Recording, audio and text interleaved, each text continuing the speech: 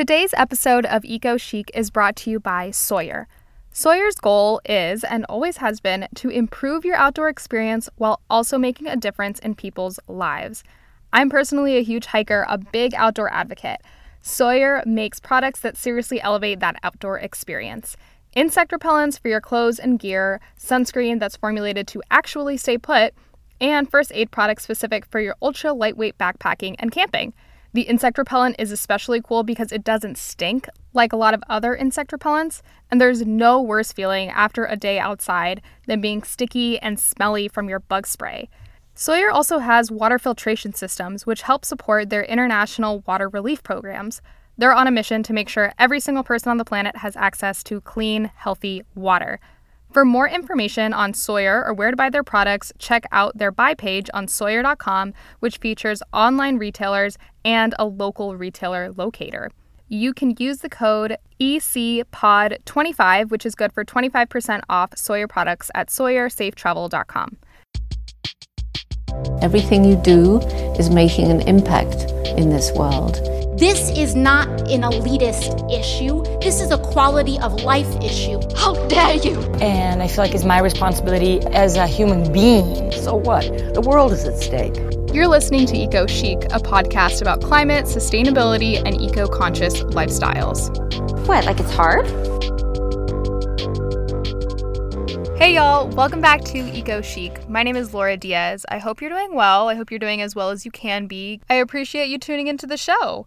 We are speaking today with Marci Zaroff, which is unreal to me. She is such a pioneer in the eco-fashion movement and truly this eco-renaissance, which we get deep into. I want to take a sec to remind you, if you enjoyed today's episode of Eco Chic, you can rate and review on Apple Podcasts. You can subscribe to this feed wherever you find podcasts. We're putting out episodes all the time, especially while we're all at home and trying to really find a new normal. I hope to continue providing valuable content for you. So it's helpful if you subscribe. You can find us on socials at Eco Chic Podcast on Instagram and on Facebook. You can sign up for our fabulous newsletter. Comes out once a week, totallyEcoChic.com. There's a little pop-up, and that's also where you can find our produce bags, silicone bags, other fun stuff if you're interested in supporting the show in some sort of physical capacity. So with that, let's get into it because, like I mentioned, today we're talking with Marci Zaroff. Marci Zaroff coined and trademarked the term eco-fashion in 1995, really a pioneer. Marci is an internationally recognized eco-lifestyle expert, educator, innovator, and serial ecopreneur. Something I really admire about her is that Marci has had a hand in so many different industries. She's truly an expert on this collective eco-consciousness conversation that we're having as consumers. She's a driving force in the environmental movement for almost 3 decades now. Marci is the founder of leading sustainable fashion lifestyle brands like Meadowwear, Under the Canopy, and Farm to Home. She's the executive producer of Thread documentary, Driving Fashion Forward, and co-founder of Good Catch Foods, Beyond Brands, and the Institute for Integrative Nutrition, which is the world's largest nutrition school. If you know anyone that's a health coach, there's a very good chance they were certified through the school that Marci founded. Marci is also a board member of the Organic Trade Association, Textile Exchange, Fashion Revolution USA, and Cradle to Grave's Fashion Positive. She was a key figure in the development of the Global Organic Textile Standard, GOTS, and First Fair Trade Textile Certification. Marci has received countless recognitions and awards for innovation, women in business, fashion. She's, again, really done it all. Marci's first book, ECORenaissance, Co-Creating a Stylish, Sexy, and Sustainable World, was released in August of 2018. We do talk quite a bit about the term eco-renaissance, both in the case that she lays out in her book, but also how it's a very comprehensive term to describe her life's work and where consumerism is going. I do want to be upfront in that I have not yet read ECORenaissance, but I hope to do it very soon. It's a book that has been on my radar for a little while because I'm very familiar with Marci's work online. I think that she has an excellent network. On Earth Day, I attended a fabulous panel that she put together through Yes and that had a lot of great innovators in the eco-fashion movement. And then she also does a lot of work, again, in food, in textiles, in social justice. She's all about authenticity and a collective, unified effort when it comes to the climate conversation and the sustainability movement. So there's a lot of ways that you can get in touch with her work, especially if you're looking through any of the brands, if you're looking on her personal page. I will, of course, have everything I can linked down in the show notes. But if you are a conscious consumer, there's a very good chance that you've already been touched in some capacity by Marci Zaroff.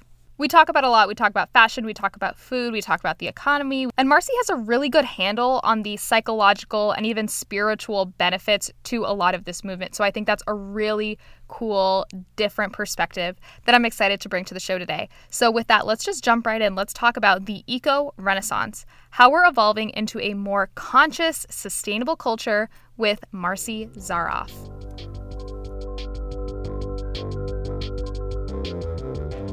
So, Marci, I just want to start off with a definition of eco-renaissance. What does that mean for you? Because I think it's such a powerful term and something that is a good way to describe everything that you really work on. So an eco-renaissance is essentially a rebirth of humanity and this awakening that we are all a part of one global ecosystem. And so the name itself is the fusion of a rebirth of an ecosystem. And in an ironic way right now, the eco-renaissance has never been more relevant than it is today, coming, out of, or hopefully soon coming out of this pandemic. I connect the dots in the book of food, beauty, wellness, art, fashion, and business, which I believe are the spokes in the wheel of popular culture. And the common thread that weaves, all these chapters together in the book are the principles of creativity, connection, community, collaboration, and consciousness. And the ultimate premise of the book is through the lens of design, we can change the world. You have to lead people at a visceral level, appeal to them aesthetically. So if it's food, it has to taste good, first and foremost. There's your yes. And you want it to be, organic, fair trade, all the layers of ethical, responsible, and healthier for you, your body, your family, and the future. And I would say the same thing about every chapter. It talks about what is the yes. Again, in beauty, the yes is functionality and scent.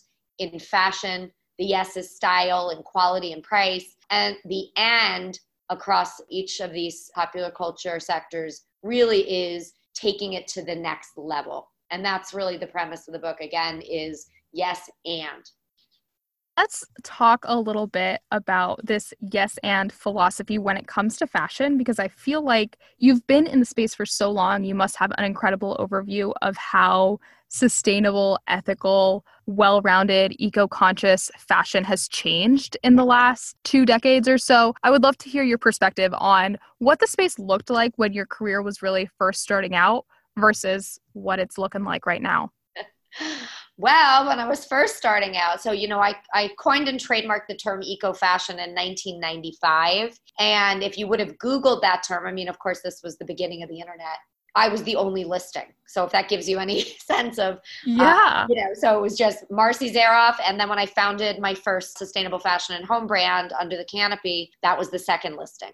So today, if you Google that term, it's, somewhat ubiquitous for this movement. So obviously I've seen, the journey of 1,000 miles or 1 billion miles, right? And it's been a long and winding journey. I would say it's not a straight line. It's lots of twists and turns and 2 steps forward, 1 step back every step of the way. What gets me super excited today is the internet has really changed the game. And over time, as it's taken root, the whole idea of transparency, which was really in essence the DNA of eco-fashion when I started it, today you can pull the curtain back and ask the question, who made my clothes? What's in my clothes? Where are my clothes from? And that's game changing, right? Because there was a day where fashion brands and designers could literally talk at you and tell you what you should buy, right? Through classic advertising and department store windows and fashion models on billboards. And it was very much on the surface. And that's why when I first coined the term eco-fashion in 1995, that people thought I was crazy. And the response that was probably most frequent was, that can't work, Marci, because those 2 worlds are so dichotomous.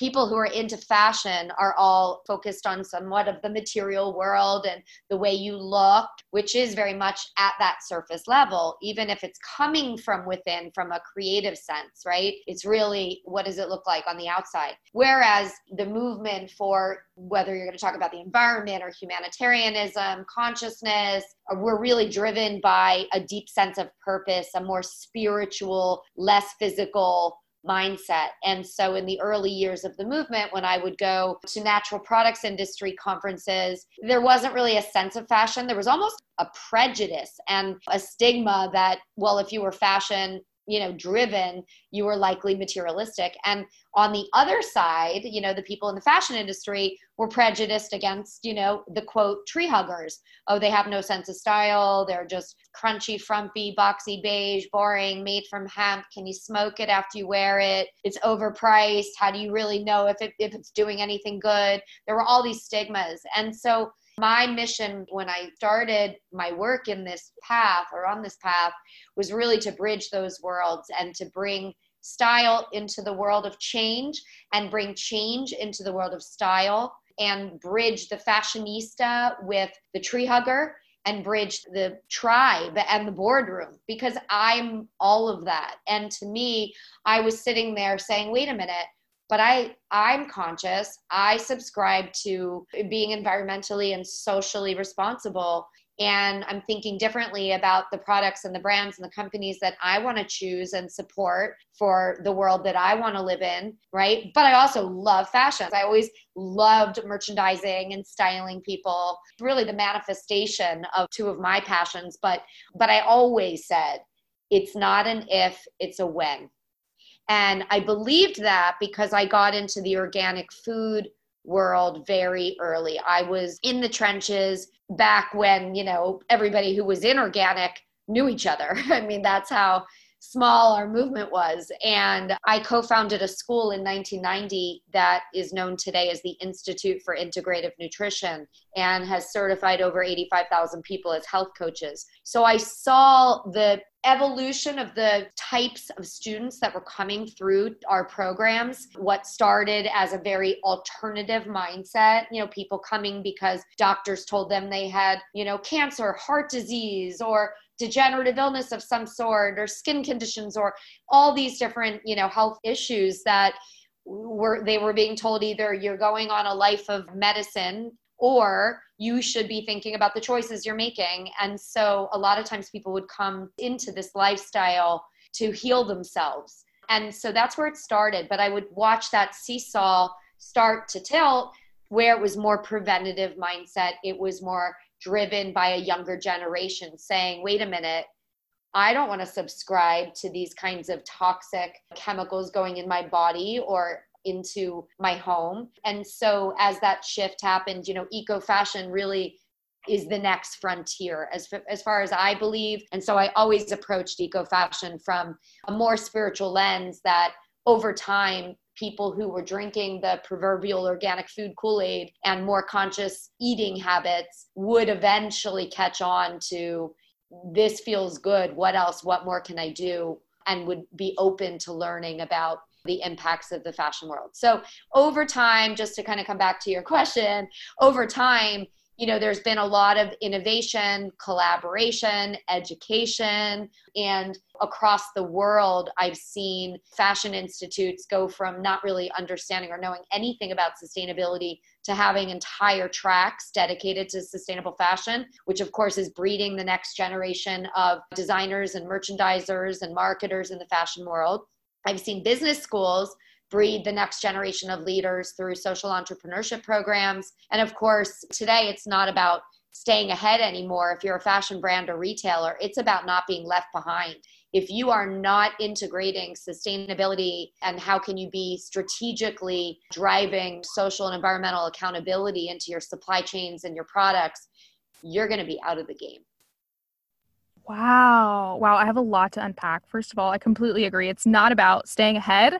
It's about not getting left behind in this world. We're not living in a world where corporations and industries just can forget or ignore the sustainability conversation. It's truly not an option right now. And I also think that, your example, your metaphor a couple minutes ago about the provincial Kool-Aid, that once you get into one of these topics, you have to get into the others. I think that's such a good way to describe it, because I see a lot of parallels between, like you mentioned, the food conversation, this holistic nutrition lifestyle that at one point had a lot of stigma around it, the same way that fashion had a lot of stigma. When you talk about eco fashion, it doesn't have to be these hemp sacks, these beige outfits. And I think that the stigma over time breaks down because people start to make those personal connections and they realize they don't have to fit in a box. They don't have to be one or the other. And you can be concerned about the environment while you're also concerned about how you dress. If you're concerned about the environment, if you're concerned about eco-conscious living, maybe you feel the pressure to be a minimalist and consume less. And sometimes, yes, you should consume less, but you can also consume better when you do consume. So I see a lot of parallels across the board, really, when we're talking about all of these different sectors of life that are included in this eco-renaissance. Yep.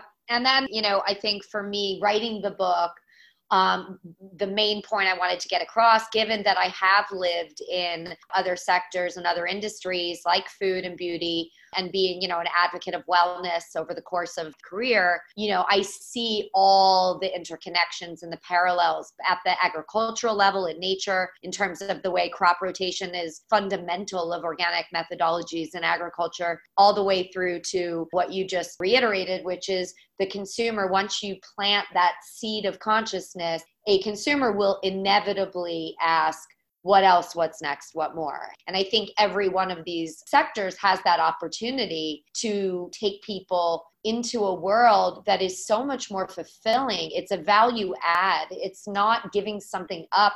It's not about sacrifice. I mean, I can't tell you for how long people are like, don't you miss eating meat, or don't you miss this or that? And I'm like, no. Like, do you smoke cigarettes? No. Do you think about, wow, I miss not smoking cigarettes? No.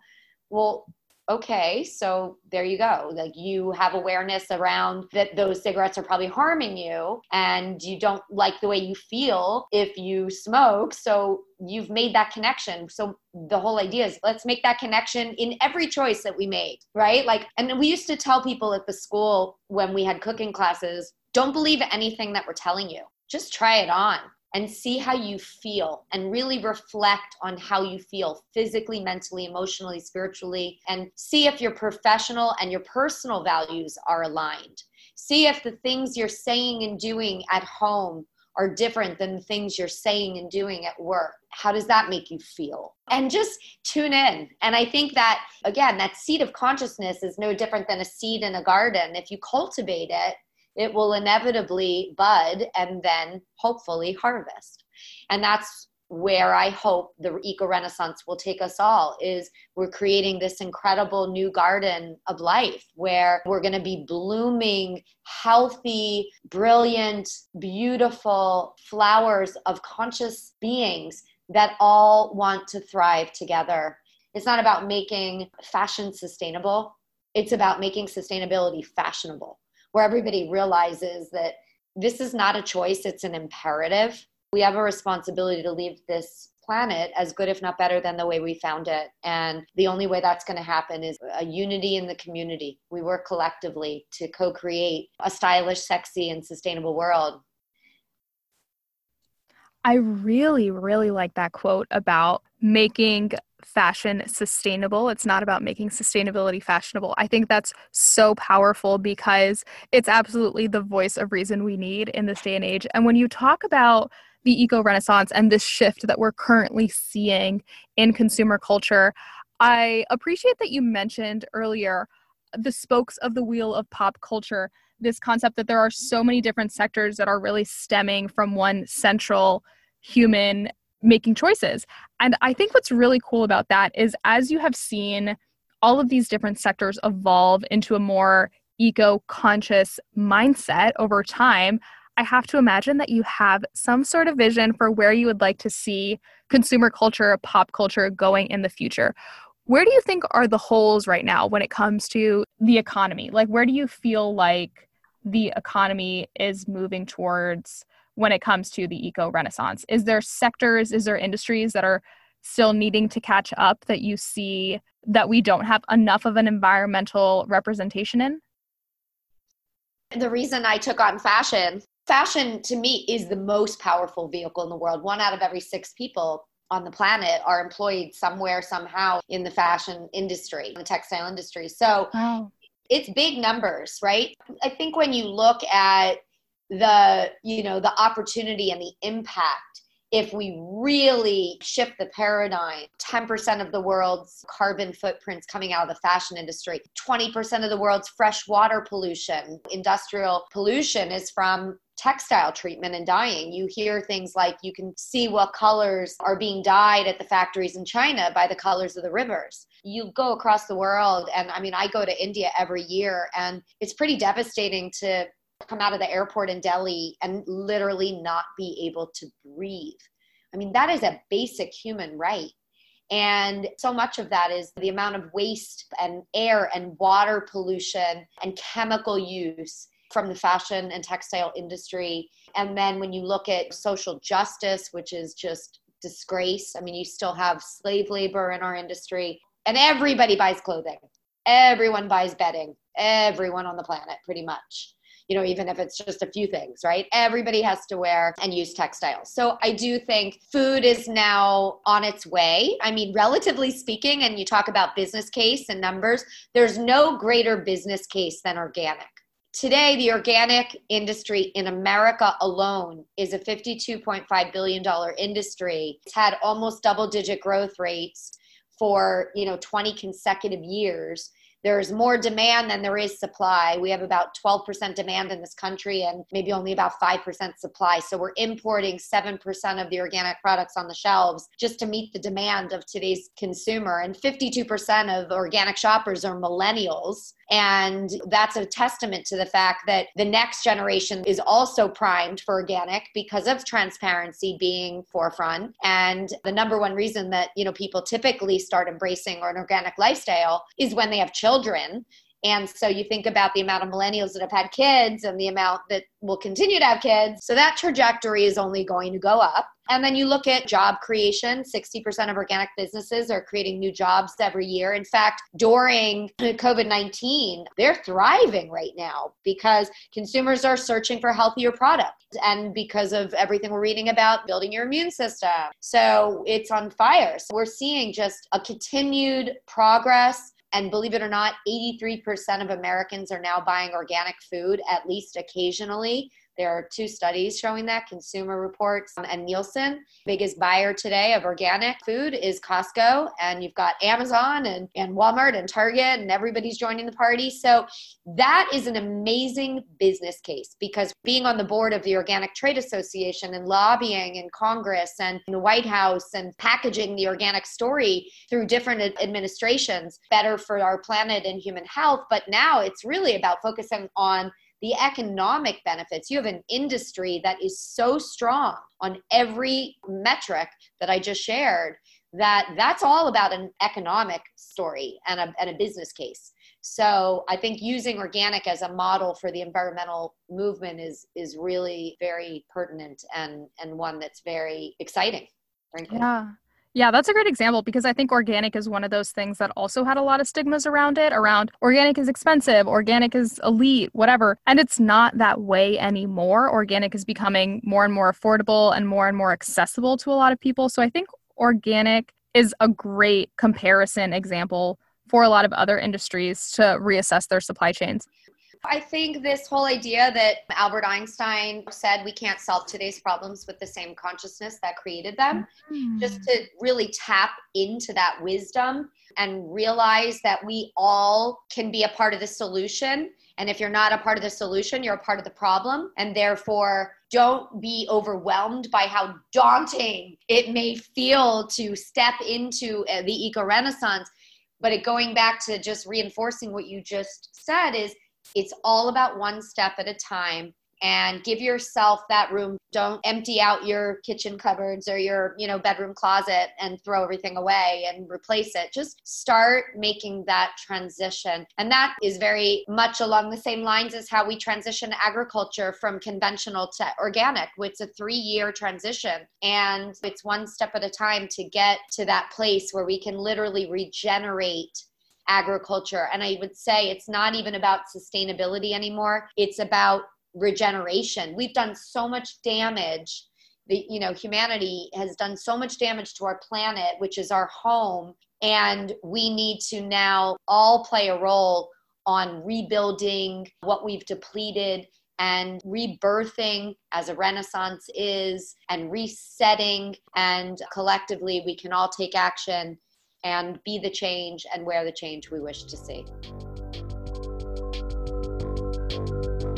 I hope you loved today's conversation with Marci Zaroff, all about sustainable, conscious culture, the ECORenaissance. If you did, all of my links will be down in the show notes so that you can get in touch. Don't forget to rate and review. I will have all of Marci's links down in the show notes, including a link to her book, The ECORenaissance, on Amazon. Thank you again so much for hanging out and tuning in. I look forward to seeing you again very soon. Bye.